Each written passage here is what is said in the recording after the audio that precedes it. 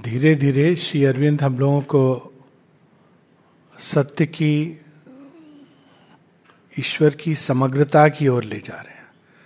जो एक शब्द है श्रीमद् भगवद गीता में समग्रम माम, वो एक हिंट है कि वह जो भगवान को अपने पूरे टोटैलिटी में जानता है। हम लोग अक्सर किसी एक पक्ष या दूसरे पक्ष पे जोर देते रहे, परंतु भगवान की समग्रता।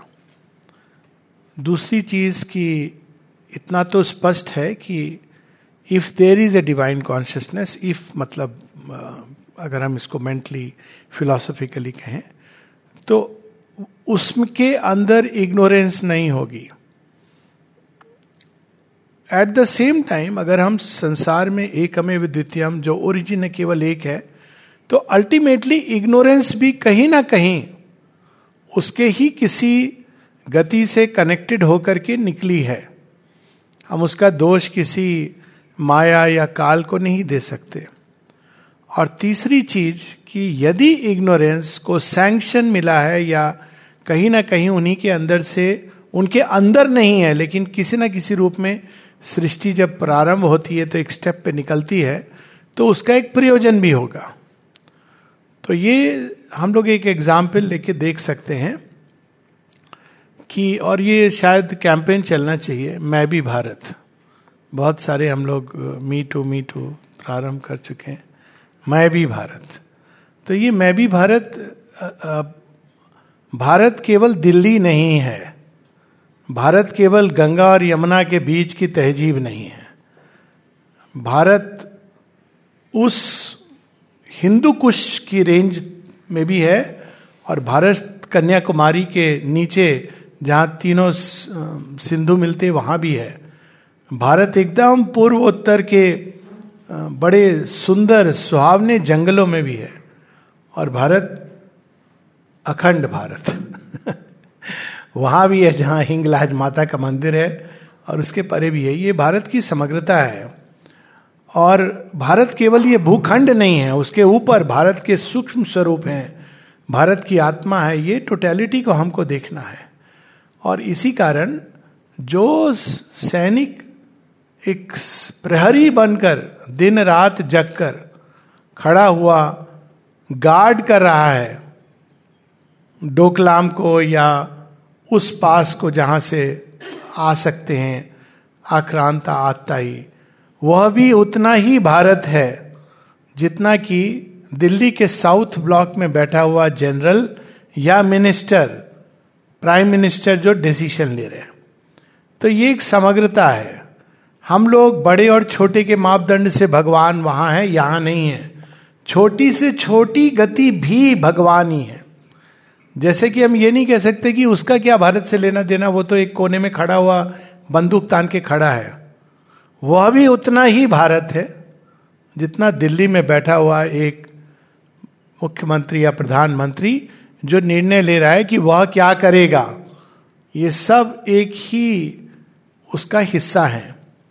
लेकिन यह भी सच है कि सब लोग दिल्ली में नहीं बैठ सकते, बैठना चाहते हैं लेकिन सब लोग दिल्ली में नहीं बैठ सकते। सब दिल्ली में बैठ जाएंगे तो दिल्ली ही नहीं रहेगी, क्योंकि चारों तरफ से इन्वेजन होगा और दिल्ली ही संकट में पड़ जाएगी। तो हर किसी का अपना अपना स्थान है और उसको उस स्थान पे रहना है, और इसी प्रकार से वो टोटैलिटी एकत्र रहती है। ये एक उदाहरण है, और इस उदाहरण का प्रयोजन ये है कि इग्नोरेंस क्या है। इग्नोरेंस है कि एक ईगो के खूंटे से हमारे सेल्फ को बांध दिया गया, और इतनी जोर से बांधा गया कि उसमें से निकलना मुश्किल है। और ना केवल ईगो के खूंटे से बांधा गया, तीन जबरदस्त जंजीरों से बांधा गया, फिजिकल, वाइटल, मेंटल, ताकि टू मेक श्योर कि हम ना निकले। तो ये क्यों किया गया? कोई क्रूएल एक्ट है? नहीं। जैसे उस सेंटिनल को पहले प्रहरी को वहां रहना है, फिर वो धीरे धीरे धीरे जब सीधा दिल्ली की गद्दी पर आता है तो एक समग्रता को समझता है। अनलाइक मैनी जो सीधा का सीधा चाहते हैं कि हम दिल्ली पर आ जाए, वो अलाउड नहीं, क्योंकि ये इवोल्यूशन की प्रोसेस है. जो आज जनरल है वो पहले वहां से प्रारंभ करता है, तब वो अपने अंदर समग्रता को बटोरता है. तो इग्नोरेंस का भी एक प्रयोजन है. एक सावित्री में बड़ी अद्भुत लाइन है, after we have served the great divided world, God's bliss and oneness are our inborn right. आप उसको जबरदस्ती नहीं खूंटे से तोड़ सकते हो. आप पहले वहां जहां पर हो, यू प्रूव, एक मानवीय भाषा, for example, you prove your merit. आप एक प्रहरी हो, तो आप अगर स्वप्न देख रहे हो कि मैं प्रधानमंत्री बन जाऊंगा, नहीं. आप पहले वहां पे बहुत सिंसियरली अपना काम कीजिए, फिर सृष्टि में इस तरह की घटनाएं होंगी, आपके अंदर इस तरह के भाव और संकल्प जागेंगे कि आप नेक्स्ट लेवल पे मूव करोगे, and so on and so forth. तो उसी प्रकार से इग्नोरेंस एक एक्सट्रीम रिजल्ट है मल्टीप्लिसिटी का. नहीं तो मल्टीप्लिसिटी रहेगी ही नहीं. हर व्यक्ति को शुरू में ही जैसी जन्म लिया पता चल गया कि मैं भगवान हूं, बस चला गया वसुओं की तरह वापस अपने लोक को, उसको क्या लेना देना. तो ये प्लान नहीं है, क्योंकि फिर तो वो एक ही था, जैसा वैसा ही रहेगा. तो ये मल्टीप्लिसिटी को इतना बारीकी से देखिए, if you look at it, कि वहां पे फिक्स कर दिया गया है, तुम वहां रहोगे. ना केवल फिक्स कर दिया गया है, इतना सुंदर ढंग से विस्मृत कराया गया है कि हम वहां से आए हैं, वो है, ये सब विस्मृत करा दिया गया है. कई बार लोग कहते हैं, जो हम लोग बाद में पढ़ेंगे, कि हम कैसे माने कि रीबर्थ है, हमको तो पुराना जन्म याद ही नहीं. अब सोचिए, एक जन्म के संबंध तो संभाले नहीं जाते, अब पूर्व जन्मों के संबंध याद आ जाएंगे तो आपकी क्या जिंदगी रहेगी. तो इसी तरह से वो विस्मृति भी जो कराई जाती है, ताकि हम उस लेवल पे जिस पे हमको डाला गया है वहां पूरी सिंसियरिटी के साथ वो काम करें. फिर अपने आप जब समय आएगा तो अंदर ही अंदर एक भाव जगता है इवोल्यूशन का, कि आई शुड बी देयर, क्या डिवाइन है नहीं है. और उसके बाद व्यक्ति खोजता है, खगालता है, एक चेन खोलता है, ढीली करता है, दूसरी. फिर जब वो सब तैयार होता है तो ईगो के खूंटे से खोलने के लिए तो स्वयं भगवान आ जाते हैं. लेकिन ये प्रोसेस है, ये श्री अरविंद हमको बता रहे हैं. जो झटके से चेन खोलकर जाना चाहते हैं, जिसको कहते हैं cutting the knot, it is not permissible. और यदि कोई करता है तो वास्तव में वो भगवान का प्रयोजन नहीं फुलफिल करता. इट इज वेरी फैसिनेटिंग अगर हम इस दृष्टि से देखें हर चीज का. अब आज हम लोग यहां बैठे हैं, अब अभी जैसे बात हुई कि जो सोसाइटी से जुड़ना चाहते हैं वो एक फॉर्म में नाम लिखते हैं, और ये भी है कि जो मां से जुड़ना चाहते हैं वो अभिप्सा की अग्नि जला लें. तो ये अपनी ये एक प्रोसेस है. सोसाइटी से जुड़ना इज नॉट सिनोनिमस विद मां से जुड़ना. आश्रमाइट बन जाना इज नॉट सिनोनिमस विद भगवान का काम करने लगना. उसके लिए अभिप्सा जरूरी. ये बार बार श्री अरविंद बताते हैं, एस्पिरेशन, रिजेक्शन, सरेंडर. लेकिन वो एक कदम हमको पास ले आया है. वो हम उसने कहीं ना कहीं हमारे मन, प्राण, शरीर की गांठ खोल दी. एक आइडेंटिटी के अंदर, एक ईगो की आइडेंटिटी, लेकिन एक उसमें एक ठप्पा लग गया है कि अब आपका नंबर आएगा, लाइन में खड़े हो जाओ. So that is how it is a process. लेकिन वो नहीं है. भगवान के द्वार के बाहर खड़े होना is not the same as entering into his mansion, क्योंकि वहां पर एक और प्रूफ या आइडेंटिटी मांगी जाती है. इनफैक्ट वो श्री अरविंद इसमें कहते हैं स्फिंक्स. तो बाहर आपने सारा वो मिल गया, मेंबरशिप कार्ड, सब स्टैंप लग गया, सभी ऑर्गेनाइजेशंस. तो आप बाहर खड़े कि अब भगवान के गेट में हमको एंट्री मिलने वाली है. अगर ये सोचेंगे कि ऑटोमेटिकली एंट्री मिल गई तो वो एक अलग तरह की भटकन है. अभी नहीं एंट्री हुई है, एंट्री होगी. उसको लेके धीरे धीरे आए. गेट पर पूछा गया, एंट्री चिन्ह आपने दिखाया, वो पास. तो भगवान के घर में एंट्री का दूसरा साइन होता है. कबीर दास जी कहते हैं, ये तो घर है प्रेम का, खाला का घर नहीं. शीश कटाए भुई धरे, तब बैठे घर माही. अगर वहां पे हम कहते I am mister so and so, doctor Alok Pandey, ये मैं इतने वर्षों से मेंबर हूं, इतने साल से काम कर रहा हूं माता जी का, सर प्लीज वेट आउटसाइड। जिस दिन अंदर से आएगा I am nobody and nothing and the mother is all, उस समय सारे दरवाजे खुले होंगे। उस समय पूछा नहीं जाएगा, क्योंकि जो 8% है वो जानता है। अब ये लगेगा कि ये तो मैं एक उपमा दे रहा हूं, कई लोगों को इससे समस्या हो सकती है। माता जी का अपना अनुभव है, क्योंकि we are talking about origin of ignorance, कि वो एक अपने आप होने वाली घटना नहीं है। माता जी का अनुभव है 57 का है, 3 फरवरी if I am not mistaken, 57 पर सुप्रामेंटल मैनिफेस्टेशन के बाद है। तो वो देखती कि एक सुप्रामेंटल शिप है जिसपे बहुत से लोग नए जगत के लिए वो ले जा रही है माँ, she is a captain of the ship. तो ले जाती हैं, तो वहां पे 2 टॉल बीइंग्स हैं जिनका काम है टेस्ट करना कि आप तैयार हैं न्यू क्रिएशन के लिए कि नहीं। और माँ कहती मुझे बड़ा आश्चर्य हुआ, उस शिप पर कुछ ऐसे लोग थे बाहर से कहीं से आए हुए, और 2-3 को तो मैंने पहचाना जो यहां से थे। अब देखिए इसमें मां बातों बातों में क्या कह रही हैं,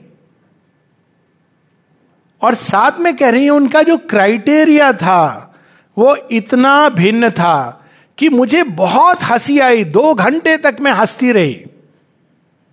क्यों भाई, क्या क्राइटेरिया था? कहते हम सोचते हैं यहां पे हम बड़े मॉरल हैं, बड़े राइटियस हैं, हमने ये पढ़ा है वो पढ़ा है, इतने लेक्चर दिए, किताबें लिखी है। None of these things had any importance there. वो क्या देख रहे थे? उनके पास एक सुपर स्कैनर था। सुपर स्कैनर माने वर्ड नहीं यूज किया, कहते वो केवल वो देख रहे थे और देख रहे थे कहां कहां इसमें धब्बे हैं और कहां कहां क्लियरिटी। अब देखिए सिंसेरिटी वो देख रहे थे बस। और कुछ लोग थे जिनके अंदर कोई भी पैचेस नहीं आ रहे थे, they were allowed to go through. और कई थे जिनके अंदर एक पार्ट क्लियर था, कहीं पैच था, उनको उन्होंने कहा और तैयारी करनी है, they were being sent back.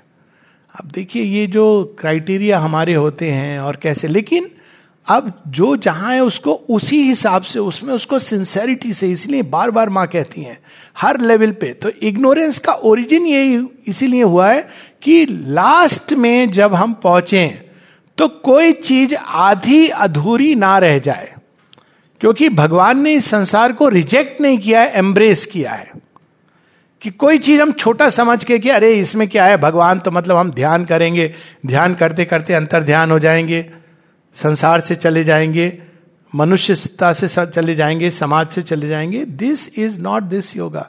जिसको भगवान ने अस्वीकार नहीं किया हम कैसे अस्वीकार कर सकते हैं?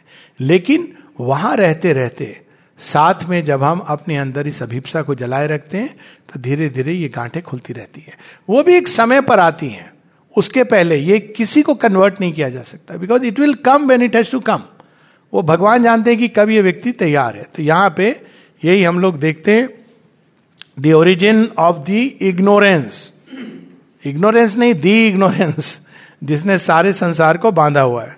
तो पहले वही विस्तार में बताते हैं कि ये जो सारा सुप्रीम के अंदर तो नहीं हो सकती है इग्नोरेंस, लेकिन वो क्रिएशन की प्रोसेस में एक पॉइंट ऑफ टाइम पे प्रकट होती है। और बेसिकली वही जो हम लोगों ने पहले भी पढ़ा है कि वो प्रकट तब होती है, इग्नोरेंस कब जन्म लेती है, जब हम इंडिविजुअलाइजेशन के लिए एक एक्सट्रीम पे जाते हैं। क्योंकि अब मैनी नहीं बन सकते अगर उनको ये याद रहेगा कि we are always already there with the one. वो तो फट से चला जाएगा। तो वो जो भुलाया जाता है उसका भी एक प्रयोजन है। आप उसी को समझ रहे हैं कि अरे यही सुख दुख जॉय, यही मेरे माता पिता हैं। सोचिए कितना इम्बैलेंस हो जाए, हर बच्चा जागती जाने ये कौन है, शैडो फिगर्स, मेरा तो डिवाइन मदर से। वो देखिए क्या होगा कि संसार में वो नहीं चाहते, क्योंकि फिर तो इंडिविजुअल यूनिट बनेगी ही नहीं, तो विस्मृति भी उतनी प्रबल होती है। तो यहां पर page 600, Therefore, ignorance and 600 600. Therefore, ignorance and self-limiting division, mark the words, self-limiting division are not inherent and inseparable in the multiplicity of souls, are not the very nature of the multiplicity of Brahman. अब यह multiplicity of souls क्यों कह रहे हैं? क्योंकि दे souls जब निकलती हैं स्पार्क से तब वो इग्नोरेंट नहीं रहती है. They are very much aware कि तुम ही हो माता पिता, but they have to enter into this field. Brahman, as he exceeds the passivity and the activity, so too exceeds the unity and multiplicity.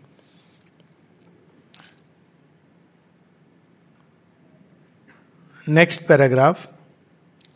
Ignorance, as we have already stated, comes in at a later stage, as a later movement, when mind is separated from its spiritual and supramental basis and culminates in this earth life, where the individual consciousness in the many identifies itself by dividing mind with the form, which is the only safe basis of division.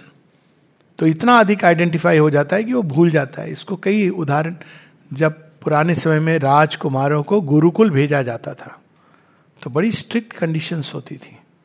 ये नहीं होता था कि राजघराने का है तो रोज उनको हलवा पूड़ी मिल रही है. नहीं जी, आप राजकुमार हो गए या मंत्री के बेटे हो गए, you will be study together, क्योंकि आपको वहां पे ये भूल जाना है कि आप राजकुमार हो. यदि आप नहीं भूलोगे तो गुरुकुल का प्रयोजन ही नहीं पूरा होगा. इवन आश्रम स्कूल में माता जी ये कई बार ये बताती थी, she did not encourage, she was not very fond of parents का बहुत ज्यादा आना. और वो माँ कहती थी दे ब्रिंग एटाविस्टिक टेंडेंसीज, उनको यहाँ रहने दो. हॉलीडे का बहुत कंसेप्ट नहीं था. इसीलिए आश्रम में 2 दिसंबर को जो एनुअल प्रोग्राम होता है, जो छुट्टियां होती हैं बारिश के कारण, 1 नवंबर से छुट्टियां होती हैं, 16 दिसंबर को स्कूल खुल जाता है. अब 2 दिसंबर को अगर आपका एनुअल प्रोग्राम है और पार्टिसिपेट कर रहे हो तो आप वहीं रहोगे. तो ज्यादातर बच्चे रहते थे. अब वो चीज अलग है, क्योंकि वो नहीं चाहती थी कि बहुत ज्यादा यहां पर उनको छात्र, जब चिल्ड्रन आर स्टडिंग, उनका फोकस इस पर रहना चाहिए. अब देखिए अभी ये चीज एकदम छूट गई है. तो बच्चे जब पढ़ने जाते हैं तो वो बस उनको माई पेरेंट्स, माई पापा, स्कूल में भी ड्रेसेस इस तरह की, और वो पूरा कंसेप्ट चला गया. पर गुरुकुल का जो आइडिया था वो ये था कि यहां पे तुम वो सब भूल के तुम अपनी पहचान बनाओ. तो उसका ये प्रोसेस थी. नेक्स्ट पैराग्राफ हम लोग पढ़ रहे हैं. And culminates in the earth life where the individual consciousness in the many identifies with the form, which is the only safe basis in division. But what is the form? It is, at least as we see it here, a formation of concentrated energy, a knot of the force of consciousness in its movement, a knot maintained in being by a constant whirl of action. But whatever transcendent truth or reality it proceeds from or expresses, it is not in any part of itself in manifestation, durable or eternal. Form की रचना भी उसी transcendent से हुई है, एक not के रूप में. लेकिन वो नॉट मीनिंगलेस नहीं है, छोटी सी चीज है. उसके साथ में हमारी सोल को बांध दिया गया, इस पर तुमको काम करना है, ये तुम्हारा क्षेत्र है. अब देखिए, इसको हम कॉन्शियसली कर सकते हैं या अनकॉन्शियसली कर सकते हैं. पीड़ा लेके बिलक करके अरे मेरे साथ ये क्यों हुआ है. कॉन्शियसली करने का मतलब है अगर जीवन में कष्ट हो रहा है, डिफिकल्टीज हो रही हैं, चैलेंजेस आ रहे हैं, तो हम कहते हैं भगवान ने मुझे योग्य समझा है ना. यही अंतर होता है कि भगवान ने मुझे योग्य समझा है कि मुझे इससे बांधा है, ये परिस्थितियां दी हैं. और जब हम अज्ञान में रहते तो कहते हैं हे भगवान मुझे ये क्यों दे दिया, फलां को देखो, इसको देखो. यही अंतर है, कहीं भागना नहीं है. अंदर में हमको सचेत हो जाना है कि ये हमारा फॉर्म क्या है, क्षेत्र है, क्षेत्रज्ञ. उस फॉर्म को हमको दिया गया है। लेकिन ये परमानेंट नहीं है इस पर, लेकिन जो हम काम करेंगे वो फिर सारी सृष्टि में विकीर्ण होगा और बाद में जब डिसॉल्व होगा तो सबके अंदर वो, कॉस्मोस के अंदर वो फैलेगा। एक एक सेल्स, माँ इसका एजेंडा में कई बार कहती क्या होता है सेल्स को जब डिसइंटीग्रेशन होता है।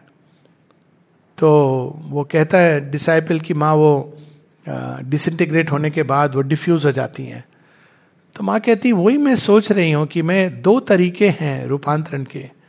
एक तो डिफ्यूजन, अब देखिए डिफ्यूजन क्या अर्थ है कि आपने शरीर से विड्रॉ किया, अब आपने जो शरीर के ऊपर काम किया था, जितना भगवान का स्मरण किया था, शरीर के अंदर भगवान की चेतना को लाने की चेष्टा की थी, वो इम्प्रिंटेड है उसमें, अब वो समष्टि में चली गई। Such a beautiful thing. वो दधीची ऋषि की कहानी यही कहानी है, उनकी हड्डियों तक में जमा हो गई थी वो लाइट। तब वो देते हैं कि उससे बनाओ, उसी से तो वज्र बनता है जिससे वृत्रासुर का संहार होता है। और दूसरा कि मैं कैसे भी, तो इसीलिए जो योगनिष्ठ हैं और उस शरीर पे भी हर चीज में माँ की कृपा, माँ की लाइट वो उतारने की चेष्टा कर रहे हैं, देने की चेष्टा कर रहे हैं। तो कई बार लोग कहते हैं लेकिन ये तो बीमार हो गए चले गए। बात ये नहीं है वो बीमार हो गए चले गए, कहाँ चले गए, उनका काम व्यर्थ हुआ नहीं, उनका तो सोल का नेक्स्ट स्टेप प्रोग्रेस का हुआ ही, लेकिन वो धरती को एनरिच करके गए, स्पंदनों के रूप में एक संभावना को छोड़ के गए। वो तो नॉट डिसॉल्व होगी, उन्होंने देह के अंदर भी एक नई संभावना को खोला और इसी तरह से आगे चल करके सडनली आप देखते हैं कि मनुष्यता के अंदर एक नई पॉसिबिलिटी खुल गई। तो ये योग में तो हर एक व्यक्ति ऐसे ही करता है, रिप्रेजेंटेटिव बीइंग है, क्योंकि ये तो एक नॉट है। लेकिन इस नॉट को हम केवल नॉट है जो डिसॉल्व हो जाएगी ये रूप नहीं ले सकते, ये कि ये तो it is going to vanish. But ये हमको स्मरण रखना है कि परमानेंट ये नहीं है, परमानेंट सारा वहां से आ रहा है, लेकिन इस पर भी काम होना है। दिस इज द सीक्रेट जो धीरे धीरे श्री अरविंद हमको उसी दिशा में ले आ रहे हैं। तो 601 पेज में अंत होता है ये chapter. We have to ask ourselves, what is the nature of this absorbing, this separating, this self-forgetful concentration, which is the obscure miracle of the universe? क्या बात है। हम तो मिरेकिल ये समझते हैं कि अरे अचानक ये घटना हो। मिरेकिल क्या है? जो एक है वो ऐसा अनेक बन गया जहां अनेक का एक एक तत्व पूरी तरह उसी एक को नहीं जान पाता। ये मिरेकिल भगवान ने किया है। तो या तो हम कहें कि उनको पता नहीं है वो क्या कर रहे हैं, ऑब्वियसली दैट इज एब्सर्ड। क्यों किया है? तो कहते हैं what is the nature of this. अब यहां नेक्स्ट चैप्टर आता है, exclusive concentration of consciousness force and the ignorance. अब इसी को हम लोग कई बार एग्जाम्पल लेके समझ चुके हैं और श्री अरविंद भी बताते हैं इसको हम ह्यूमन एग्जाम्पल लेके समझ सकते हैं कि आपको कोई काम करना है, अच्छे से करना है, उस समय आपको वह काम बन जाना है। आप ऐसे नहीं कर सकते हैं कि मैं तो ये मेरा नहीं है, न तातो न माता, नहीं। आप उसको परफेक्शन, सावित्री में इसका बड़ा सुंदर उदाहरण होता है। जब सावित्री ने सोल को रियलाइज कर लिया है तो उसके बाद उसकी क्या अवस्था होती है जब कॉस्मिक कॉन्शियसनेस में प्रवेश कर गई है। तो श्री अरविंद बताते हैं, to all she was still the same. Savitri सारे काम कर रही है बाहर से, कुछ पता नहीं चल रहा है कि अरे, वो ये नहीं कह रही आज से मैं महायोगिनी 108 बार तुम सब मेरे नाम का जप करोगे, प्रणाम करोगे, पांव छूओगे, जानते नहीं हो मैं कौन हूं, कुछ नहीं कहती है, वही काम कर। यहां तक कि लास्ट डे जब वो पूरी तरह योगेश्वरी लिटरली हो गई हैं, तो बड़ा देखिए श्री अरविंद किस टच दे करके लाते हैं। सावित्री को उस दिन जाना है, उनको पता है आज का दिन मृत्यु होने वाली, she is armed ready, this was the day when Satyavan must die. तो श्री अरविंद वर्णन करते हैं कि वो सावित्री जाती हैं, दुर्गा को प्रणाम करती हैं। अब कई लोग बोलते हैं कि क्यों प्रणाम कर रही हैं? अरे भाई, वो कोई भी चीज ऐसा नहीं करना चाहती हैं कि कोई अपसेट हो किसी की, ये क्या कर रही हैं अचानक। और वैसे भी वो फिजिकल बॉडी में काम कर रही हैं, तो प्रणाम करके अपने पेरेंट्स, इन लॉज के पास जाती हैं। देखिए श्री अरविंद कैसी, यही तो सावित्री की ब्यूटी है। इन लॉज के पास जाके कहती है आज मैं थोड़ा घूमा हूं फॉरेस्ट, मैंने देखा नहीं है। तो कहते हाँ हाँ जरूर, तुम गई नहीं हो, ये हमें बड़ी खुशी होगी, तुम सत्यवान के साथ जाओ, फॉरेस्ट को देख करके आओ। तो एक वर्ड नहीं, कोई एक्सप्रेशन नहीं कि उनको कहीं कुछ लगे ना, खटका ना हो, वो प्रणाम करके खुशी खुशी जाती हैं। अब सत्यवान को भी नहीं पता है कि चक्कर क्या है। आज सावित्री के अंदर ये विश कैसे आई कि मुझे आप साथ लेके चलो। और तो डिस्क्रिप्शन इतना सुंदर है, सावित्री सत्यवान बताता जा रहा है, पता है यहां मैं खेलता था, पता है यहां का पानी, यहां मुझे वो हिरन मिला था, वो सब शेयर करना चाहता है सावित्री के साथ। और सावित्री हाँ हाँ कर रही है, लेकिन सावित्री का जीवन is now in minutes and seconds. Savitri ये सब सुन रही है, लेकिन कहां से मृत्यु आएगी, कहां से यम आएगा, वो क्या वर्णन है श्री अरविंद का। Look at the perfection of the whole thing. और आप इस नॉट को जबरदस्ती करके अंडू नहीं कर सकते हो। Satyavan has to pass through death. Magic नहीं करती है सावित्री, चलो सत्यवान तो ऐसी रहो, मैं चली जाऊंगी और जाकर के वहीं आपस में यम के साथ संवाद करके आई विल टेल यम ये अब मेरा बंदा है, डोंट टच हिम। ये नहीं करती हैं। इंटरेस्टिंग है, बिकॉज जो अवतार होते हैं ना, वो कॉस्मिक नॉट को अंडू नहीं करते हैं, वो खोलते हैं और उसके अंदर जो प्रयोजन सिद्ध होना है वो करते हैं। श्री कृष्ण मिरेकल नहीं करते हैं, वो भगवान हैं, पर वो ये नहीं कहते हैं कि दुर्योधन तेरी बुद्धि में फेर देता हूं, प्रयोजन नहीं सिद्ध होगा। वो जो एग्रेसिव क्षत्रिय ईगोज आ गई हैं सारी, दोनों तरफ, बोथ साइड्स, तो भगवान हर चीज को उस तरह से इग्नोरेंस के भी अंदर उन्हीं का प्रयोजन सिद्ध होता है। अब यहां पे श्री अरविंद एक वर्ड इंट्रोड्यूस करते हैं 603 पर। कहा जाता है, हम लोग पढ़ते हैं पुराण में, अब मैं भूल रहा हूं कहां पे मैंने पढ़ा था, तपस से ये पृथ्वी सृष्टि उत्पन्न हुई। तपस तपस तपस। अब तपस शब्द क्या है, श्री अरविंद उसकी बड़ी सुंदर व्याख्या करते हैं। कहते अब हम जैसे तपस को समझते, तपस वो नहीं, तपस इज कंसेंट्रेटेड एनर्जी। अब spiritual tapas is concentrated energy of spiritual endeavour. इसका बाहर से कोई लेना देनी, आपने बाहर कैसे कपड़े पहने हैं, कैसे बैठे हैं, इट इज एक अंदर में आपकी ऊर्जा, मन की ऊर्जा कंसेंट्रेटेड है to know the eternal, it is tapas. बाहर से पता चल रहा नहीं। हृदय की ऊर्जा कंसेंट्रेटेड है to love the one who is worth loving in all the forms, not exclusive, किंतु in all the forms. That is tapasya of love. Tapas of power, जो कर्म की ऊर्जा है उसको कंसेंट्रेट कर दिया और एक ही दिशा में जा रही है, भगवान की सेवा, भगवान की सेवा, तो अपने आप बढ़ती चली जाती है। और शरीर की ऊर्जा का भी यही कि it should be bodies work done by the body is prayer offered to the divine, worship of the divine. तो कोई भी जब ऊर्जा को कंसेंट्रेट, तो तपस से सृष्टि उत्पन्न हुई है, उसको समझा रहे हैं, क्योंकि इन्फिनिट को कॉन्सेंट्रेट करना पड़ेगा for finite creation to emerge. Page 603 paragraph प्रारंभ होता है, in the infinity of being and its infinite awareness, concentration of consciousness, tapas is always present as an inherent power of consciousness force. It is a self-held or self-gathered dwelling of the eternal awareness in itself and on itself or on its object. Object क्या होगा? स्वयं. Subject object ये बाद में बताते हैं, दूसरे chapter में बताएंगे. Subjective क्या है, objective क्या है. So we'll wait for that.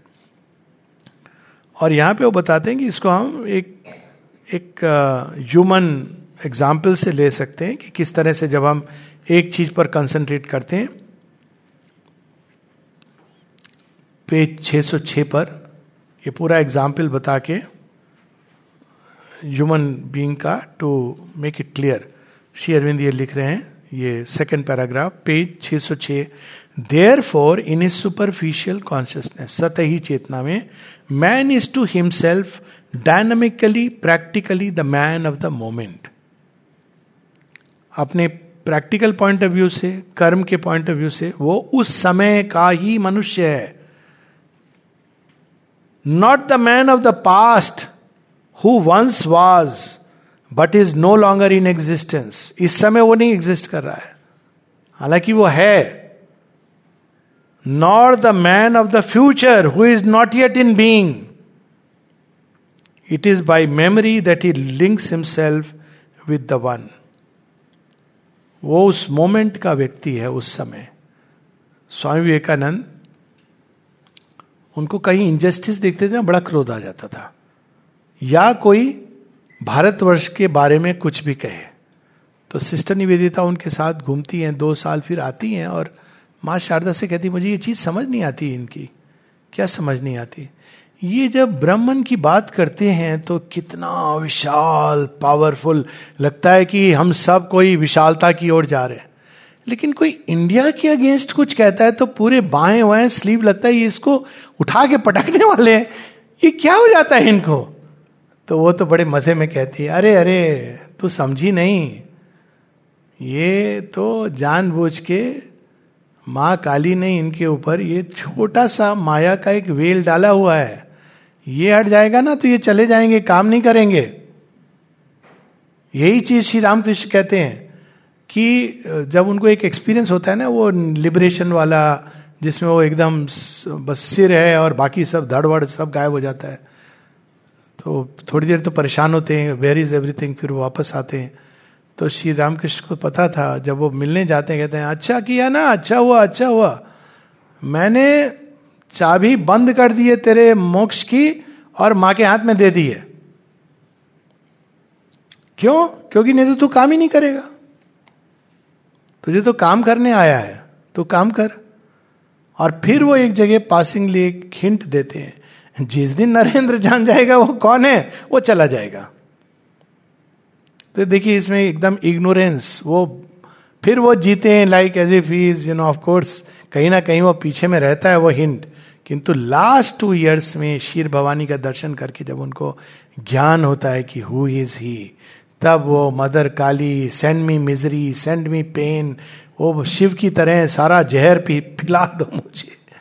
And he dies within 2 years. Dies मतलब he spat the body as himself said.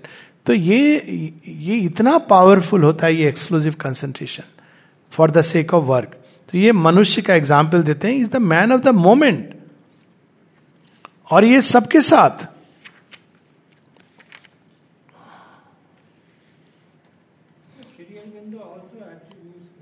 Yes all,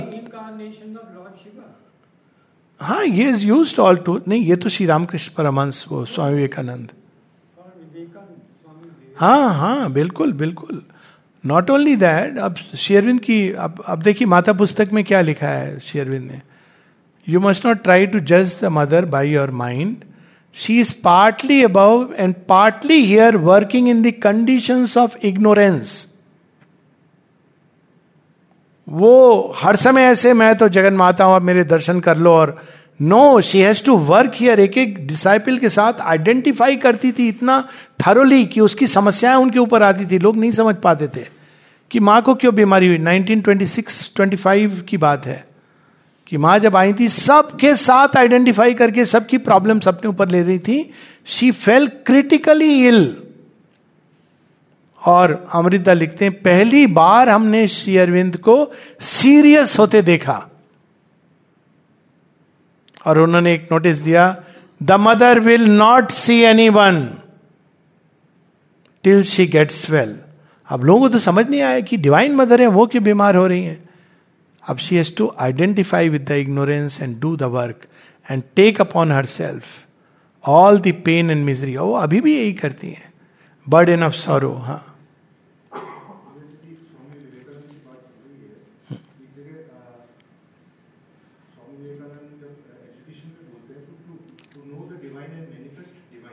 हाँ, यस.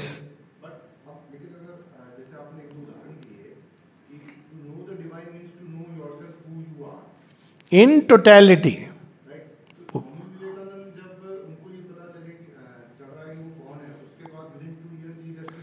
वही एक पैराडॉक्स है. वो पैराडॉक्स क्यों है, आप पढ़ें अगर गॉस्पेल और Swami Vivekananda, you must have read, I have read through his whole volumes and the gospel.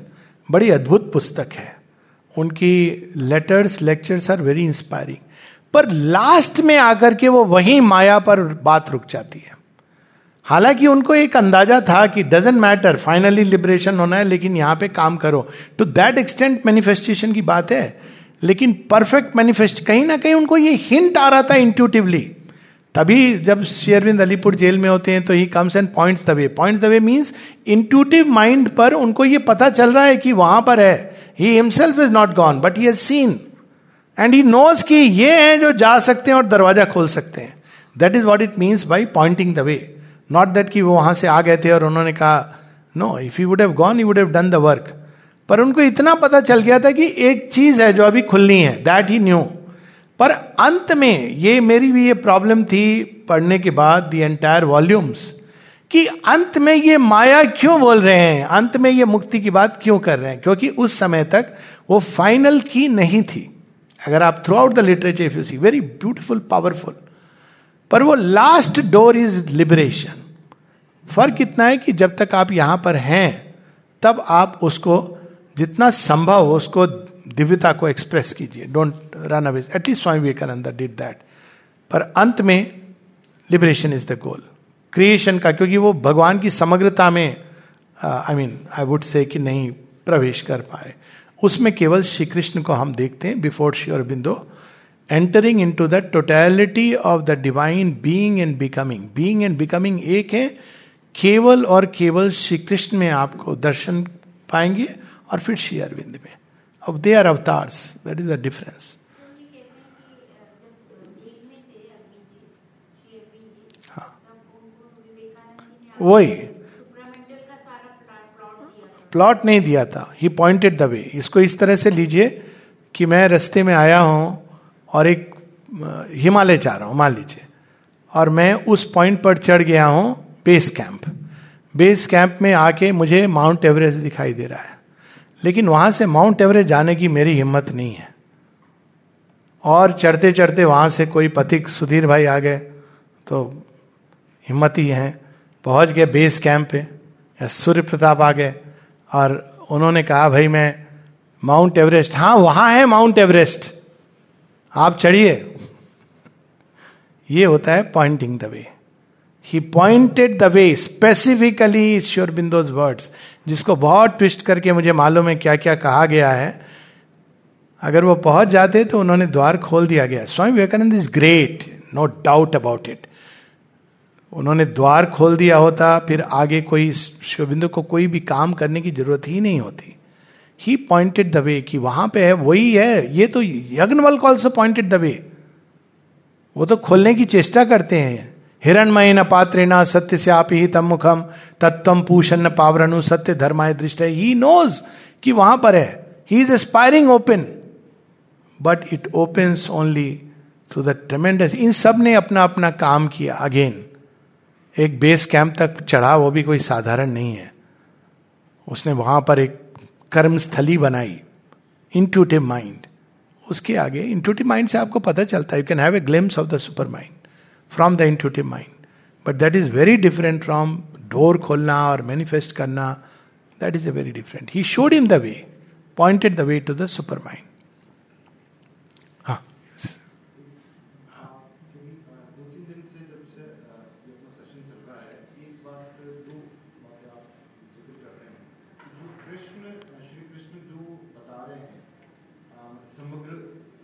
समग्रम माम, ये चीज या तो वैदिक काल में थी, वेदांता से पहले, हाँ हाँ श्री कृष्ण में महाभारत के बाद श्री कृष्ण की जो गीता है, हाँ, वो जिस मायने में या जिस इंटेंशन से जो श्री कृष्ण कहना चाह रहे हैं, वैसी टीका या जिसको एक्सप्लेनेशन है वो हो नहीं पाएगी। नहीं आई एग्जैक्टली। और श्री कृष्ण भी हिंट करते हैं। श्री कृष्ण क्या करते हैं कि सुपर माइंड के डोर तक जाते हैं, नॉक करते हैं, फिर वापस आ जाते हैं, क्योंकि वो समय मनुष्य के लिए मैन इज नॉट रेडी। तो वो जाते हैं वहां तक, समग्र माम। फिर जब वो कहते हैं कि मैं व्यक्तो हम अव्यक्तो हम, मैनिफेस्ट अनमैनिफेस्ट दोनों में समग्रम की बात हो गई। फिर जब वो अपना इंटीग्रल विजन दिखाते हैं तो उसमें भी ये बात आ गई कि ये तीनों अलग अलग नहीं है, बीइंग इज बिकमिंग। मैं ही हूं जो ये सब बन गया और इस सबको अंदर ले रहा हूं। तो वो भी एकदम स्पष्ट है उसके अंदर। सर्वधर्मान परित्यजा, कि there is a much greater truth than all your efforts. तो ये सब जगह वो हिंट करते हैं. जरा मृत्यु, इसको हालांकि मेरा एक डिस्कशन भी हुआ था किसी के साथ कि वो अंत में वो कौन सा, आई थिंक 4th चैप्टर, जहां पे वो अंत में कहते हैं जो योगी जरा मृत्यु व्याधि इस पर कॉन्कर करने की चेष्टा करता है, तो ये वो खत्म हो जाती वहां पे. तो ये जो है श्री कृष्ण ले जाते हैं द्वार तक, बट उस समय का अर्जुन अभी तैयार नहीं है. और वो गीता वो बहुत बड़ा ज्ञान है, बुद्ध के बाद का ज्ञान है देखा जाए तो, पर वो मैनकाइंड को अर्जेंटली देना पड़ा बिकॉज वो क्राइसिस पर खड़ी थी. दैट्स हाउ श्रीअरबिंदो सेज कि Krishna came before. Actually logical order में बुद्ध के बाद as a corrective he should have come, पर उस समय जो मनुष्य थी वो तो क्राइसिस थी, खत्म हो जाती है, तो इसलिए Shri Krishna had to come. And then of course now, लेकिन उनको पता था संभवामी योगे हो गया, I will come as Shri Aurobindo, तो उनके लिए तो it doesn't make a difference. तो अब हम लोग page 609. This power of exclusive concentration, ऊपर से, this power of exclusive concentration is not confined to absorption in a particular character और type of working of once larger self, but extends to a complete self-forgetfulness in the particular action in which we happen at the moment to be engaged. The actor in moments of great intensity forgets that he is an actor and becomes the part that he is playing on the stage. अब ये तो simple English है, तो इसको मैं कोई मतलब translate नहीं कर रहा हूं, बड़ी सिंपल है. Not that he really thinks himself Ram or Ravan, but that he identifies himself for the time being with the form of character and action which the name represents, and so completely as to forget the real man who is playing it. है ना, यही होता है ना, करते करते पूरा. माने एक बार अपने आश्रम में अभी भी कोई है बड़े वयोवृद्ध साधक है, तो मैं बताऊंगा नहीं, उन्होंने एक बार एक नेगेटिव रोल मतलब वो जो परसेस द डिलीवरर में पोलीडायन जो प्रीस्ट है, वो अंधकार का प्रीस्ट है, तो उसका रोल किया. तो वो इतना पूरे उसकी पावर में आके, तो माने उनको अलग बुला के ऐसा कहा जाता है, समझाए कि इतना आइडेंटिफाई मत कर जाओ. लेकिन अब इग्नोरेंस करती है आप इतना, इसीलिए वही बार बार आती है, don't take it so seriously also. ये जो छोटी सी करेक्टिव है जीवन में, तो यहां पर नीचे जो सेकेंड पैरा शुरू हो रहा है इसी पेज पर, but in the larger universal consciousness there must be a power of carrying this movement to its absolute point, to the greatest extreme possible for any relative movement to reach. And this point is reached not in human unconsciousness, which is not abiding and always refers back to the awakened conscious being that man normally and characteristically is, but in the inconscience of material nature. एक बार वो शुरू हो गई process, तो अब आधे रास्ते में नहीं रुकती है, वो तो वापस आ जाएगी, बूमेरैंग कर जाएगी, वो जाएगी अपने एक्सट्रीम. और why it is allowed? Because उनको पता है डजंट मैटर. देखिए कौन एकदम अशक्त होने के लिए बन सकता है, तो ये श्री अरविंद का एक एफोरिज्म है, God is indeed great because he can afford to become weak. क्यों? क्योंकि वो ग्रेट है, उनको मालूम है कि मैं किसी भी अवस्था से आई विल कम आउट.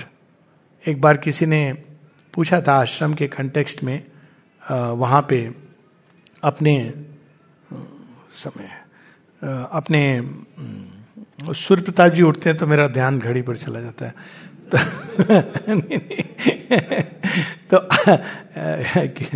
तो तिरुवन्नमलाई में किसी ने पूछा था रमन आश्रम में एक योगी से, आपके यहाँ तो सब ये अलग अलग क्यों जाती है, लड़कों की लड़की की, वो बड़ा सभी जनरली यही होता है, कहीं पर भी मिक्सअप नहीं होता है. श्री अरविंद आश्रम में ये लड़के लड़कियां फ्रीली मिल लेते हैं, शॉर्ट्स भी पहन करके चले जाती हैं लड़कियां। बड़े बड़े योगी तो आके मेडिटेशन नहीं कर पाते हैं। एक्चुअली हुआ है, कहते हैं हम तो हिमालय में मेडिटेशन करने के आदी है, यहाँ लड़कियों ने शॉर्ट्स पहने, हम कैसे मेडिटेट करें। ये हो चुकी है स्टोरी, पर डिसरिगार्डिंग दैट, अब वो कहते हैं कि वो क्यों ये कर पाते हैं। श्री अरविंद आश्रम में ये रिस्ट्रिक्शंस क्यों नहीं है, इतनी फ्रीडम क्यों दी गई है। तो तिरुवन्नमलाई आश्रम के योगी का जो उत्तर है, जो हम लोग नहीं समझ पाते हैं, कहते हैं because they are divine beings. Divine beings, उनको पता है वो मैनेज कर लेंगे, आग और घी को भी साथ में लाके उसको यज्ञ बना देंगे। यहां तो आग में घी डालेंगे तो आग बढ़ेगी, घी खत्म होगा, परंतु वो डिवाइन बीइंग्स है, वो आग और घी को मिला के, ये उन्होंने नहीं कहा, ये मेरा कहना है, क्योंकि उन्हें केवल आग और घी की उपमा दी थी। तो आग और घी को मिला के वो यज्ञ की आहुति बना लेंगे, because they are divine beings, absolute power. Shri Arvind ने इतनी फ्रीडम, वो अमृता की कहानी है, तो वो एक्सट्रीम, वो उसका भी है कि अमृता का किसी से प्रेम हो गया तो उनका सुबह 4 बजे मिलने का टाइम फिक्स हुआ। अब मॉरलिस्ट ना सुने तो ये अमृता जाते थे रोज सुबह मिलने। एक दिन शेयरविन तो 2 बजे रात को ऑटोमेटिक राइटिंग हो रही था, अचानक एक दिन कहते Amrit I think it is time for you to go. अब उन्होंने तो सैंक्शन मान लिया, चले गए। बात बड़ी आगे बढ़ गई, बीच में शेयरविन, श्री कृष्ण कह रहा हूं मैं, ये श्री कृष्ण लीला जैसी। शेयरविन ने पूछा भी, अच्छा कहाँ तक, क्या कुछ आई वोंट मेंशन इट। फिर बाद में एक दिन आके अमृता कहते हैं sir I want to get married. तो शेयरविन ने कहा व्हाट नॉनसेंस। तो कहते what nonsense sir, why did you allow me to go so far. तो शेरविन कहते हैं to see how far you can go. और शेरविन से किसी ने कहा आपने इतनी फ्रीडम क्यों दी है, कहते हैं superman can not be created otherwise. फिर आप एक मॉरल मेंटल बीइंग बनाएंगे जो बाहर से साधु बच्चा है लेकिन बस वो पीछे से कुछ और है। Superman can not be created without this freedom, लेकिन because he is divine he knows how to manage. तो ये इनकॉन्शियंट में जाना, ये इसका प्रतीक है कि सुप्रीम ने अपना बिल्कुल अपोजिट शैडो में चले गए। जो राम है वही रावण बन जाते हैं, क्योंकि उनको पता है कि इसको तो मैं बुला ही लूंगा, ये मेरा ही अंश है, कहां जाएगा, आज नहीं तो कल ये मुझ में वापस समाएगा। This is the power of the divine absolute. केवल एब्सोल्यूट ये एब्सोल्यूट खेल खेल सकता है to an absolutely vanishing point. तो ये इनकॉन्शियंट का जन्म है, extreme result of ignorance. Page 612। That purpose for which all this exclusive concentration we call the ignorance is necessary is to trace the cycle of self-oblivion and self-discovery, for the joy of which the ignorance is assumed in nature by the secret spirit. क्या मजा है, जन्मे और कोई challenge ही नहीं था life में। ये तो self discovery, the joy of पूरी छुपन छुपाई का खेल, क्या अद्भुत खेल खेला है। वो रिवील करते हैं धीरे धीरे धीरे। आपको लगा कि ये आपने पकड़ लिया उनको, फिर अचानक वो गायब हो जाएंगे। आपने देखा आप उनके बाहर के जो वस्त्रखंड था ना, उसका एक कोना पकड़े हुए हो फिर आप ढूंढते हो कोने से मैचिंग दुपट्टा कहाँ है, फिर ढूंढ ढांड के दुपट्टा पकड़ा, फिर गायब हो गए। Catch me if you can, original. तो ये जो है, ये this is the beauty, delight. अब इसमें आपका डिलाइट बढ़ रहा है, स्ट्रेंथ बढ़ रही, तभी तो हम डिवाइन बीइंग्स बनेंगे। एक्सट्रीम पॉइंट से प्रारंभ होता है। तो ये पर्पस है इग्नोरेंस का। और लास्ट हम लोग क्विकली टच कर लेंगे इसको 10-15 मिनट। इससे आता है चैप्टर 14, बुक 2 पार्ट 1 का अंतिम चैप्टर है, the origin and remedy of falsehood, error, wrong and evil. अब इग्नोरेंस के कारण एरर है, इनकॉन्शियंट, इग्नोरेंस का अंतिम परिणाम है इनकॉन्शियंस। तो इनकॉन्शियंस में क्या हुआ, शैडो बन गई, truth became falsehood, life became death, power became incapacity, weakness, consciousness became unconsciousness, bliss became insensible, coma. अब वो रिकवर करेगा तो स्टेप बाय स्टेप करेगा। ब्लिस क्या बन जाएगा, प्लेजर, पेन, इंडिफरेंस। डेथ क्या बन जाएगी, life that is food for death. प्रारंभ में ऐसे ही बनेगी। फिर धीरे धीरे life that is wrestling with death, फिर life that is prolonging death, फिर life that is master over death. So ये this is a process of recovery. Falsehood क्या बनेगा? धीरे धीरे mixture of falsehood and truth. बहुत फॉल्सहुड होगा लेकिन कुछ तो सच्चा होगा. अब देखिए एक जिहादी माइंडसेट में भी एक चीज तो अच्छी है जो अप्रिशिएट करनी पड़ेगी. जिसमें विश्वास करते हैं उसमें अपना तन मन डाल देते हैं. मानना पड़ेगा, it is something creditable honestly, कि वो हुआ टाइम नमाज का, वो कोई बॉदर नहीं करते हैं कि आप क्या समझेंगे, आप उनको बेवकूफ समझेंगे.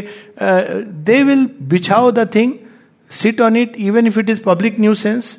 बट दिस इज कॉल्ड एक, वो है ना zealot of the Mohammedan. Shri Aurobindo कहते हैं ना, अलग अलग रिलीजन ने गिफ्ट दिया है, जीलट. नहीं, हम तो कुछ भी कर देंगे अपने भगवान के लिए.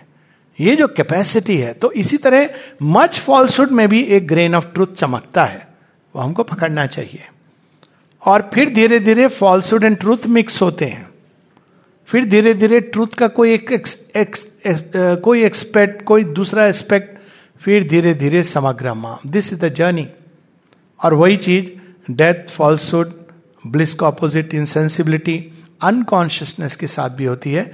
कि प्लांट लाइफ में एक ट्रेस ऑफ कॉन्शियसनेस, फिर धीरे धीरे एनिमल लाइफ में थोड़ी बहुत, ह्यूमन बीइंग के अंदर हाफ कॉन्शियसनेस, डिवाइन बीइंग्स के अंदर, देव भूमि के अंदर ज्यादातर इग्नोरेंस चली गई है, लेकिन सुप्रीम ट्रूथ नहीं जानते. एंड फाइनली डिवाइन कॉन्शियसनेस जिसमें सब कुछ है. So this is the process of the recovery. और इसी रिकवरी में, और इसीलिए ये एरर और ईविल है, ये जो एक्सट्रीम चीज हुई है, इट हैज बीन अलाउड. क्योंकि इसको दूसरे ढंग से देखें, वो अगर इन्फिनिट है तो इन्फिनिट में स्वयं को अपोज करने की भी पॉसिबिलिटी है. And why not? उसी के थ्रू ये क्रिएशन, ये जो ऑपोजिशन होता है, कोई चीज हमको खींचती है पीछे, हम स्ट्रगल करते हैं ऊपर जाने के लिए, इसी म्यूचुअल अपोजिशन से क्रिएशन सुंदर होता है. ये सब लोग जो रोटियां बनाते हैं या बनाइए जानते हैं कि आटा बहुत ढीला होगा तो वो केवल आप घोल के पी सकते हैं. बहुत कड़ा हो गया तो पता नहीं मुझे क्या काम आएगा. थोड़ी हम लोग मूर्ति उर्ति बना देते थे चाशनी में डाल के. लेकिन अगर आपको रोटी या परोठा बनाना है तो उसकी कंसिस्टेंसी सही होनी चाहिए. कैसे देखते थे? ऐसे उसको खींच खींच के करके, हाँ ठीक है अभी, तो आप करेक्ट कंसिस्टेंसी. तो ये जो म्यूचुअल अपोजिशन होता है, एक और इनकॉन्शियंट जो ईविल स्ट्रगल, उसके स्ट्रगल से ही जो सोल तैयार हो रही है उसके थ्रू तप के जा रही है. What about others? वो भी जाएंगे, वी शुड नॉट वरी. अगर नहीं तैयार होंगे तो डिवाइन किसी समय, उनका प्लान भी ऑलवेज रहता है. इट इज वेरी इजी, वो पूरी सृष्टि को अपने अंदर समा सकते हैं. और कुछ हद तक यही होने वाला है. माँ ने इसका प्रेडिक्शन दिया है भविष्य के बारे में कि एक लंबे समय तक अभी ह्यूमन बींग्स को चॉइसेस मिल रही, इधर या उधर, इधर या उधर. अब माँ कहती हैं कि भविष्य में, बीच में भी 200-300 years down the line, difficult to say, पर माँ कहती हैं कि भविष्य में क्या होगा. वो कहती हैं कि एक ह्यूमैनिटी है which is like a perverted abortive attempt to be human. Perversion है वो प्रयास हुआ नहीं हुआ, फॉल्सहुड में उलझ गया. माँ कहती है इट विल बी डिस्ट्रॉयड. स्पष्ट उनका लास्ट जजमेंट की तरह की चीज है. फिर एक ह्यूमैनिटी है जो एनिमल जैसी है, बस सेल्फी ले लो, इधर चलो, खाना खा लो, फूडीज है ना. It will go back to its animal state. आप एनिमल्स की तो सेल्फी कोई बोलना नहीं पड़ता, सभी क्लिक करते रहते हैं फोटोग्राफ आपकी, कोई खड़े होके भी अपनी वो कराते हैं. That's the humanity. तीसरी जो सुपरामेंटल वगैरह नहीं चाहती, लेकिन वो एक बेटर मनुष्य बनना चाहती है, तो it will be taken up and it will become the humanity proper, the higher humanity, जो बनेगा step for the supramental creation. और कुछ लोग हैं, बहुत कम, जो ना केवल इंटेलेक्चुअली डिसाइपल्स हैं श्री अरविंदो के. इंटेलेक्चुअल डिसाइपल होना तो बहुत आसान है, लेकिन जो तैयार हैं वो पीड़ा, सफरिंग, माँ के वर्ड्स हैं, वो are ready to go through the suffering, purifying suffering. Purification is not an easy process. Purifying suffering, they will be taken up and taken into the new creation. So this is how it is going to operate. So we should not worry कि क्या होने वाला है. He is there even hidden in the inconscient. लेकिन हम लोग क्या करें? ईविल से मुक्त होने के लिए? वहां उत्तर बड़ा सिंपल है, page 619. If ignorance is in its nature a self limiting knowledge, oblivious of the integral self awareness. Ignorance क्या है? Self limiting. वही जो complete total awareness, supreme consciousness में सब कुछ है, उसका एक लिमिटेशन है जहां से सारी समस्या उत्पन्न हो रही है. And confined to an exclusive concentration in a single field और upon a concealing surface of cosmic movement. Ignorance के कारण आप एक ही चीज में उलझे हुए हो, फंसे हुए, सरफेस मूवमेंट पे, या एक ही क्षेत्र में आप उसको छोड़ नहीं पा रहे हो. What in this view are we to make of the problem which most poignantly preoccupies the mind of man when it is turned on the mystery of his own existence and of cosmic existence, the problem of evil. यही है समस्या. आप moral rectitude help करता है, लेकिन उसमें भी लोग कितने लूप होल, हर मॉरल नियम में लोगों ने लूप होल निकाल लिया है. तो यू आर नॉट, अब जैसे रमजान का महीना होता है, हम लोग के यहां भी होता है, तो वहां आप ये ना करो, वो ना करो, ये ना खाओ, लेकिन उसमें कई चीजें होती है डूज एंड डोंट्स. तो किसी ने पूछा कि क्या ये कर्म, I don't even want to say about it, is it acceptable? हाँ, अगर किसी काफिर के लिए एक साथ किया जाए तो एक्सेप्टेबल है. अब देखिए, अब दुबई में तो मेरा ये एक्सपीरियंस हुआ था. हम भूखे प्यासे घूम रहे हैं क्योंकि रमजान का महीना चल रहा था. पानी की बोतल भी यू कांट टेक बिकॉज आप पता नहीं पुलिस पकड़ लेगी. तो हम लोगों ने फिर भी छुपा हुआ कि अपने रखी हुई थी गंगा जल की तरह प्रेशियस हो गया था वो पानी, छोटी छोटी बोतल में, और बाथरूम जाते थे वहाँ पानी पी के आ जाते थे. तो ये अब, लेकिन अब भूख तो लग रही है, खाना कहाँ है, हमारा तो व्रत उपास नहीं है, सुबह खा के चले थे. तो एक किसी से हमने कहा, भैया कुछ तो बताओ, कोई कंदमूल, कोई ऐसा व्यक्ति जो भूखे को कुछ दे दे. हमारी ये सिचुएशन थी, कोई हिंदू का घर ही कहीं दिख जाए. तो हम पहुंचे भी ऐसी जगहों पे जो लग रही थी, कहे नहीं सर या तो रख नहीं सकते, आप वहां चले जाइए. कहाँ चले जाइए? वो एक पार्टीशन है उसके पीछे. तो उसने भी ज्यादा कुछ बताया नहीं. हमने कहा पार्टीशन के पीछे क्या है? तो फिर हमने कहा चलते हैं. गए पार्टीशन की, दुकानें लगी हैं खाने की, सब लोग खाना खा रहे हैं, सारी आपको चाट पकौड़ी सब मिल. अब ये क्या है? दिस इज हाउ इंसान खोज लेता है. क्योंकि अगर आप ऐसा करोगे तो कोई टूरिस्ट नहीं आएगा, आपकी इकोनॉमी नहीं होगी. तो आप ओपनली नहीं कुछ कह रहे हो, कहीं नहीं लिखा है, कोई बोर्ड वोर्ड कुछ नहीं है. अगर आपके ऊपर भगवान की कृपा नहीं हुई तो आप भूखे रहोगे, कोई बताने वाला नहीं है. लेकिन सब चल रहा है पर्दे के पीछे. बाहर में आपके पर्दा है, लेकिन पर्दे के पीछे जो व्यापार चल रहा है वो बहुत ही सब कुछ चल रहा है. तो ये मॉरल लाइफ की ये समस्या है. वो एक बाहर से बड़ी अच्छी दिखती है, लेकिन पर्दे के पीछे वो एक अलग दुनिया होती है. तो मॉरलिटी इज गुड, ये नहीं कि नहीं होना चाहिए, लेकिन it is not the final solution. नैतिकता, आप कितना भी बोल दो कि आप ये करोगे तो आपको रौरव नरक में जलना पड़ेगा, आदमी कहेगा वो बाद में देखेंगे, अभी तो ये है. अब इसका एग्जाम्पल देता हूं मैं. रौरव नरक छोड़िए, अब डायबिटीज, अब लोग डायबिटीज है मीठा मत खाओ. अब हर डायबिटिक जानता है कि वो मीठा खाएगा तो थोड़ा बहुत खाएगा, उसको पता है, वो किसी ना किसी रूप में कोई ना कोई सॉल्यूशन ढूंढ लेता है. जैसे हमारे निशिकांत जी थे, तो निशिकांत जी किसी ने कहा बहुत हाई डायबिटीज थी, तो हड्डियाँ लेके रसगुल्ला खाते हैं, लेक में बैठ के कविताएं लिखते हैं. तो माँ ने अगले दिन बुला के पूछा, निशिकांत ऐसा है क्या?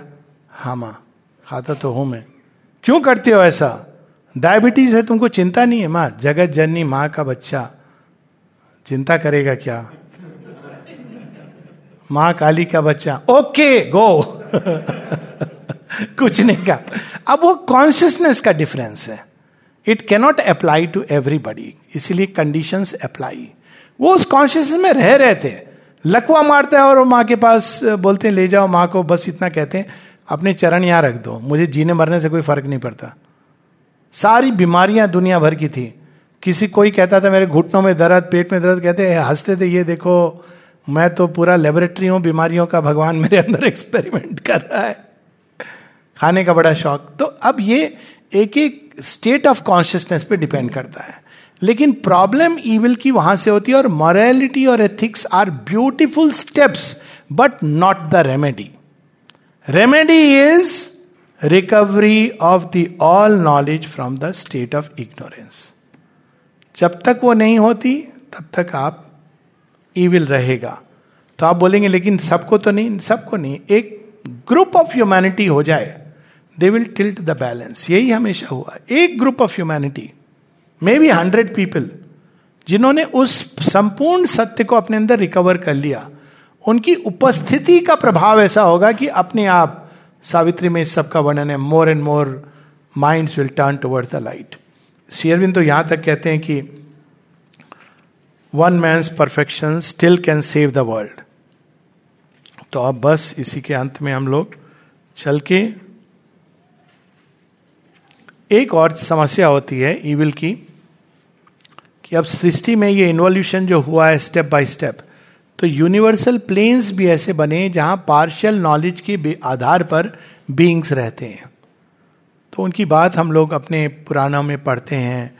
तो खासकर ये निम्न प्राण का जगत, जहां सुप्रीम कॉन्शियसनेस धीरे धीरे धीरे धीरे स्वयं को आत्म विलुप्त करती जा रही है, वहां के जो बीइंग्स हैं, राक्षस, असुर, पिशाच, वो कोई रीजन नहीं समझते, नहीं जानते, वो नेगेट करते हैं, डिनाई करते हैं, उनका काम ये है।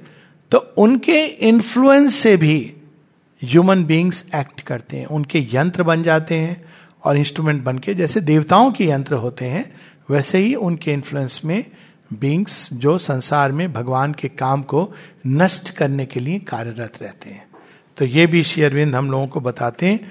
इसलिए इतना काफी नहीं है कि चलो हम सब भाई भाई हैं, मिल जाते हैं, एक हो जाते हैं, आज हम दस्तरखान पर बैठ करके भोजन साथ में करेंगे तो हम भाई हो जाएंगे। नहीं सर, पीछे बैठा हुआ है वो असुर राक्षस, कह रहा है बहुत अच्छा है, आओ तुम, अब नेक्स्ट स्टेप तो मैं लूंगा। So one should be very conscious in this world. तो ये भी श्री अरविंद इसमें बताते हैं। और ये प्रोसेस कैसे प्रारंभ हुई, रिकवरी की प्रोसेस, तो वहां पर वो बताते हैं कि अपने आप हृदय के अंदर एक चीज आती है जो ईविल का परित्याग करना चाहती है और गुड को वर्ण करती है। और वो माइंड में नहीं है ओरिजिनली, माइंड ट्राई करता है, माइंड से प्रारंभ होती है, प्रबुद्ध मन से, लेकिन उसका स्रोत है psychic being. Psychic automatically reject और रिपेल करता है। जहां भी वो देखता है ईविल, जहां भी वो देखता है धोखाधड़ी, जहां भी वो देखता है अशुभ, जहां भी वो देखता है क्रुएल्टी, उसके अंदर एक स्पॉन्टेनियस चीज है जो पीछे चली जाती, कहती नहीं ये नहीं होना चाहिए। तो वहां हम लोग घूम फिर के वहां आते हैं कि हमको साइकिक बीइंग को बाहर निकालना है। So I am just looking for a last passage.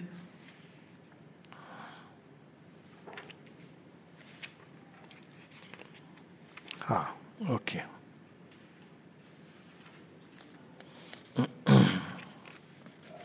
लेकिन ये हमें पता या स्मरण रखना चाहिए कि ईविल एब्सोल्यूट नहीं होता, फॉल्सहुड एब्सोल्यूट नहीं होता, क्योंकि उसकी ओरिजिन वहां से हो रही है। उसका कोई, जैसे ओरिजिनल ब्लैक नहीं होता, प्रकाश को एब्जॉर्ब कर लेना ब्लैक कलर को जन्म देता है। तो उस ओरिजिनल माइनस कोई नंबर नहीं होता, वो पॉजिटिव नंबर से आता है। तो लेकिन वो जब आता है तो पावरफुल हो जाता है, लेकिन उसकी ओरिजिन इज, गिनती ऐसे नहीं गिनी जाती 0, -1, -2, गिनती इज 1 2 3 4, लेकिन उसका माइनस एक टर्म होता है जो पॉजिटिव से डिराइव्ड होता है। इसीलिए evil can never be absolute all powerful. ये कुछ रिलीजन्स में इस तरह की थ्योरीज हैं। इसलिए तो पेज 653 पे हम लोग थोड़ा थोड़ा पढ़ लेते हैं कुछ एक लाइंस। पेज 653, पैराग्राफ प्रारंभ हो रहा है नीचे, in the spiritual knowledge of self. इसी के द्वारा हम इससे मुक्त हो सकते हैं। There are 3 steps of its self achievement which are at the same time 3 parts of the one knowledge.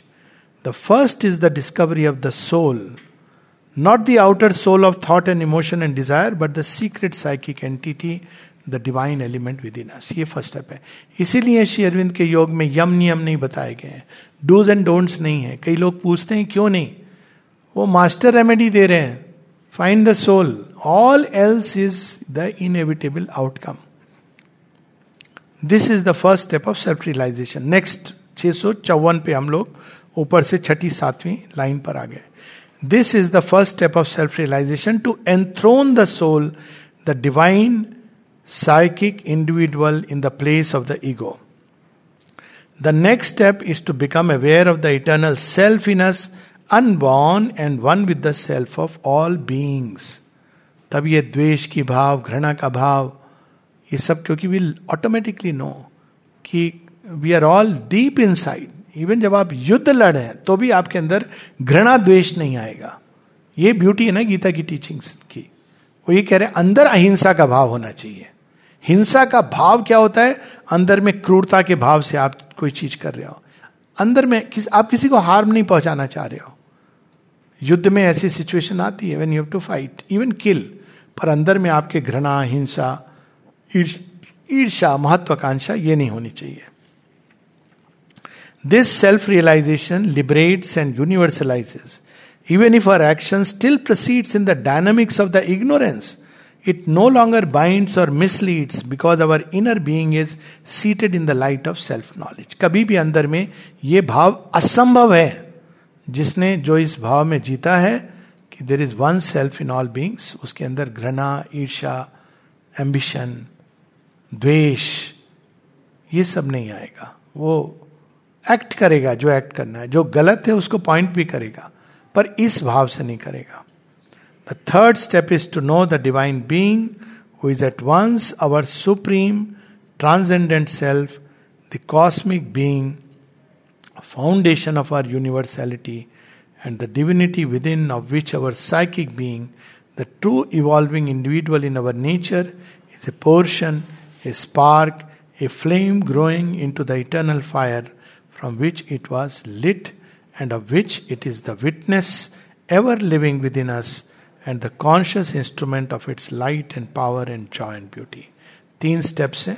पहला, हमारे देह के अंदर अंतर्यामिन परमात्मा, इनड्वेलिंग डिवाइन, चैत्य सत्ता, इसको प्राप्त करना। दूसरा, यूनिवर्स के अंदर कि जो मेरे अंदर है, वन सेल्फ, वही सारी सृष्टि के अंदर है। केवल मनुष्य के अंदर की बात नहीं हो रही, सारी सृष्टि के अंदर कि वो कण कण में विद्यमान है, पेड़ पौधे, पशु पक्षी, सब के अंदर है। और तीसरा, इंडिविजुअल और यूनिवर्सल के परे द डिवाइन बीइंग, जो ये सब कुछ है और वह सब कुछ जो था और वह सब कुछ जो होने वाला है, और इन सब ये ना भी रहे तो भी वो था, है और सदैव रहेगा। ये 3 स्टेप्स हैं जो हमारे रियलाइजेशन के, और यही कंप्लीट रेमेडी है। लोग पूछ सकते हैं कि माय गॉड, इतना बड़ा रास्ता? उपाय बहुत सरल है, और वो है the name of the divine mother. नमस्ते।